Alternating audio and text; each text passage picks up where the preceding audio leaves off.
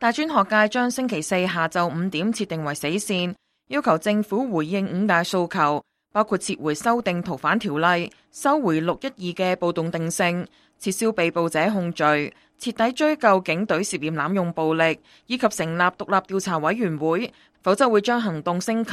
最終期限已過，政府依然毫無回應。大專學界宣布將行動升級。中大學生會會長蘇俊峰向本台表示，大專學界將會喺星期5嘅早上7點，由金鐘海富中心天橋遊行至政府總部，繼而包圍政總，堵塞各個出入口，阻礙政府正常運作。但係暫時未有進一步計劃，亦都冇辦法預料到時會唔會發生流血衝突。即係我哋即係民眾咁又即係各有各做啦。咁我哋即係其實都係堅持翻就不割席、不譴責咁樣嘅原則。咁若然係個事態嘅發展係去到即係可能612咁樣，咁其實即係我哋大專學界都會繼續喺後邊支援啊，同埋即係做翻一啲支持嘅工作嘅。即係譬如612，我哋其實都係做一個嘅譬如法律上面嘅支援啦，同埋物資上面嘅支援。喺死線到期之前，有多個團體先後去到特首辦外面請願，促請特首林鄭月娥盡快回應有關嘅訴求。其中立法會議員張超雄同埋郭家麒聯同一班家長、教師、宗教同埋文化團體，在場舉起寫有林鄭不要殺害年輕人嘅橫額抗議。佢哋話唔想見到再有年輕人受傷害，會一直留守去到聽日。張超雄表示，佢已經就學生嘅訴求向特首方面作出通知，希望林鄭月娥盡早回應。佢好擔心警方如果再進行武力鎮壓，又會出現612流血衝突嘅情景，所以民主派淨係喺度商議，盡量留守現場監察警方嘅行動。我哋真係擔心會有相當嘅人數啦。如果警方做一啲鎮壓嘅話呢，又會出現612嗰個情況，我哋非常之擔心。即係民主派，我哋都喺度溝通緊。我哋大致上嘅原則呢，都係盡量喺邊啲前線或者係一啲危險嘅地方呢，我哋盡量會出現。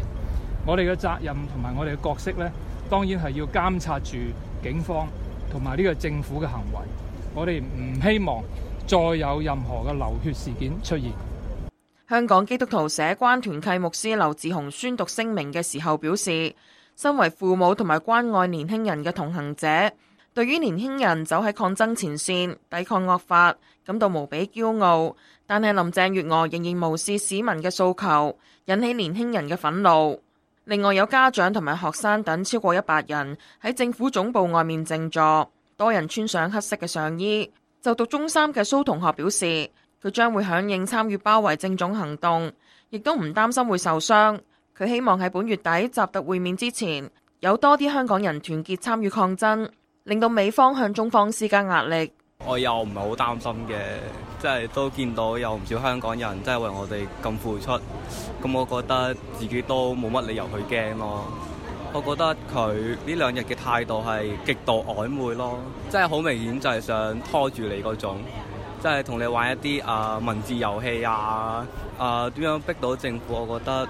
都係睇返國際嘅壓力嚟嘅。政府行政署宣布，基於保安考慮，政府總部喺星期5將會暫停開放。警方亦都喺政總外面放置大量鐵馬，保安全面加強。民陣召集人岑子傑亦都表示，民陣會參與大專學界嘅和平集會，但係未清楚升級方式。又因為建制派喺地區層面指特首林鄭月娥已經道歉，混淆視聽，佢哋會喺星期日落區。對於有學生向政府宣告行動升級，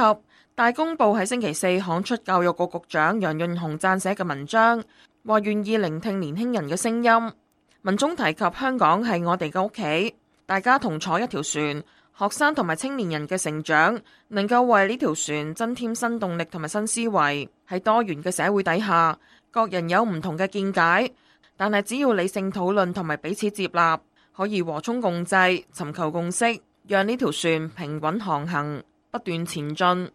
此外，身兼基本法委員會委員嘅港大法律學院教授陳雲毅以英文撰寫網誌，形容修訂逃犯條例風波係一場完美風暴，而呢場風暴完全可以避免同埋冇必要，因為同2003年就基本法23條立法唔同，今次嘅修例並唔係中央政府嘅優先議程，但係政府低估咗修例引起嘅反響，係自回歸以嚟特區政府面對其中一次重大嘅管治危機。自由亞洲電台記者陳曉賢報導。